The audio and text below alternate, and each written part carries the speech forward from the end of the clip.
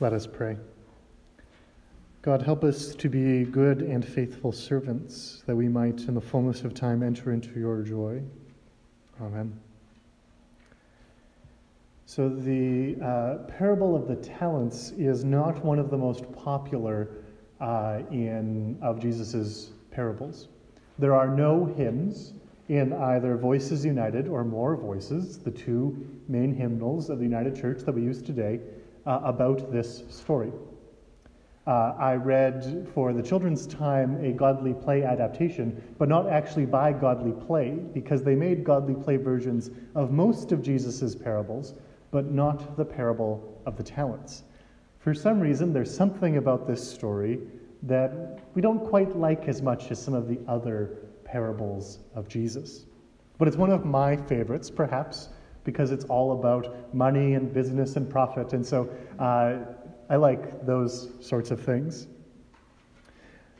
It's an interesting parable, and like all of Jesus' parables, there is more than one way to understand it. There's always more than one way to read anything in the Bible. One of the common ways to read the parable of the talents is that the master represents Jesus, who goes away for a long time and then will come back, and that we, in some way, are these servants, and we're being asked which kind of servant we're going to be.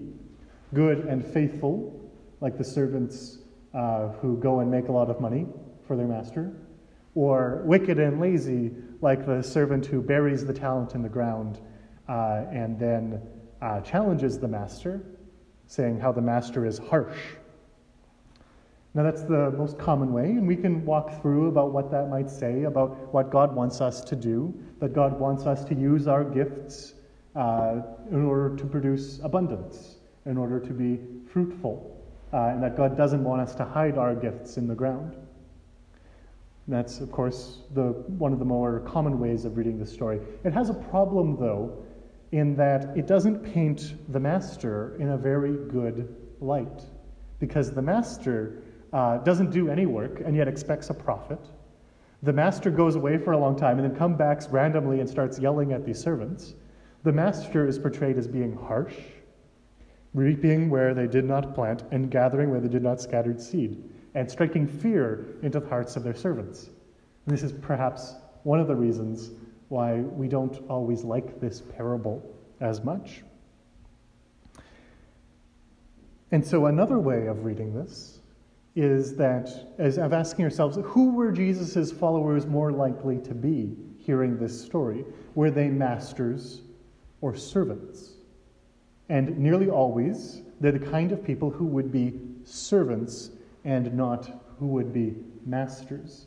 Most of Jesus' followers, with a few notable exceptions, were the poor and the struggling. They were the people who were on the lowest parts of the social hierarchy. They were fishers. They were tax collectors who would be wealthy but who would be hated in the community. They were sex workers. They were people who were pushed to the edges of society. And when there were people who were upstanding citizens, the best and the brightest, Jesus often had difficult words to say to them. We think of the story of the rich young man who asks Jesus how to enter eternal life. And Jesus says it's easier for a camel to pass through the eye of a needle than for someone who is rich to enter the kingdom of heaven. And the rich man is a little shocked at this saying. Jesus isn't always nice. And so another way of reading the parable of the talents is that actually Jesus and then we, as the servants of Jesus, are like the third servant, the servant who has the one talent and who refuses to play the master's game, who says no to this game of trading and profit for people far away, and says no to this unjust system that exploits the people who actually do the work. Because for many of Jesus' followers, they would be used to harsh masters, to masters who would reap where they did not plant and gather where they did not scatter. They would be used to these kind of cruel masters taking from them. They would be used to being like that third servant, afraid of the boss. And so that's another way, just as true as the first and perhaps more familiar way of reading this story, that the third servant is actually the one that we are supposed to empathize and connect with. Rejected just as Jesus would be rejected by the powerful people, punished just as Jesus would be punished, showing us that sometimes you need to say no to the unjust and corrupt systems around you, even at a price. And so, there are two very different ways of understanding this story. And there's many, many more that I'm sure that we've heard or that we could find. And it's the beautiful thing, not just about all of the Bible, but especially about the parables of Jesus, is that we can interpret them in many different ways to hear truth. That the Holy Spirit uses these stories to speak to us, to weigh on our hearts in ways sometimes that we might not even expect. And that's part of what makes them so beautiful. And so in both of these, I think that we're given instruction on what being faithful looks like in our time. The master, if we take the first reading, the more conventional reading, where the master stands in some way for Jesus or for God, then we're told what to be faithful is to look like. God has given us talents. Now, the word talent in Greek stands for a unit of money that would represent approximately 20 years' wages for the average worker. So to give you a sense, a talent is not a small amount of money. So 5 talents that the first servant got would be as much as the average person would earn in 100 years of work. So you can imagine how much money that might represent. It's a lot of money. Even 1 talent is a lot of money. So these aren't small amounts. So the servants, we're told, are given talents according to their capacity, to their skill, and then they go and they trade with them. They run businesses in order to put these talents and produce a profit. And then the master returns and wants to settle up. And the one servant, and in this first reading, the conventional reading, the servant who we're supposed to want to not be, is afraid. And so in this conventional reading of the story, we want to be like the first or the second servant. We want to be prudent. We want to take risks. We want to use what God has given us. And so that might be all sorts of different gifts that we've been given. Gifts of actual talents, which is where our English word comes from this story. Maybe we're a good baker. Maybe we're good at organizing a meeting. Maybe we're a good listener. Maybe we can drive long distances safely and attentively, and so we help people get to meetings and appointments and events. Maybe we're good on the phone, and we're good at talking to people and seeing how they are. Maybe we're good at remembering people's birthdays or anniversaries or what's going on in their lives, and so we're good at helping people feel special.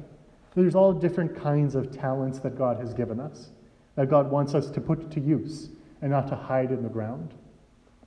So that's one way of saying, what is it to be faithful? It's to use what God has given us for God's mission in the world.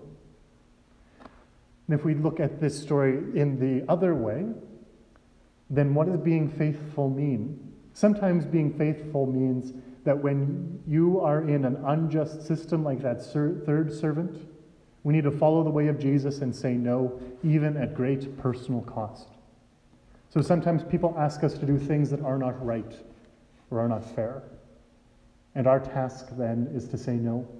And it might cost us friendships or jobs or promotions, status. It might cost us things that the world treats as valuable, like money.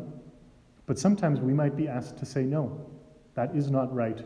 I will not play a part in that kind of system, that kind of behavior. Just as Jesus did to the corrupt systems around him. That when the Roman occupied his people's territory, he said no to their rules, no to their system, and he taught his followers to resist the Roman rulers. So much so that just as the third servant was punished, so too Jesus was punished.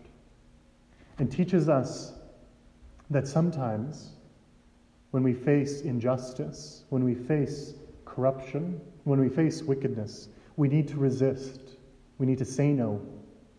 And that might cost us, just as it cost Jesus his life. And so then to be faithful is to stay true to what is right and good, even at great personal cost. Even when everyone around you is doing what they're told is right, but when you know in your heart that that isn't right, to be faithful is to say no, to resist, and to stick true to what is important and true to us, even when everyone around us is doing the opposite. So there is one story, two very different ways of understanding it and what it means to be faithful. And there's many, many more, I am sure, stories of how this parable can teach us in our time what it is to be faithful. But all of these, however we might read it, we learn what it is to be faithful, what it is to bear fruit, from following the example of Jesus Christ, punished for us to set us free, who teaches us and gifts to us talents that we might put those to work in his service in our time. And so it is in the name of Jesus Christ, the faithful servant who calls us, that we say, thanks be to God, and amen.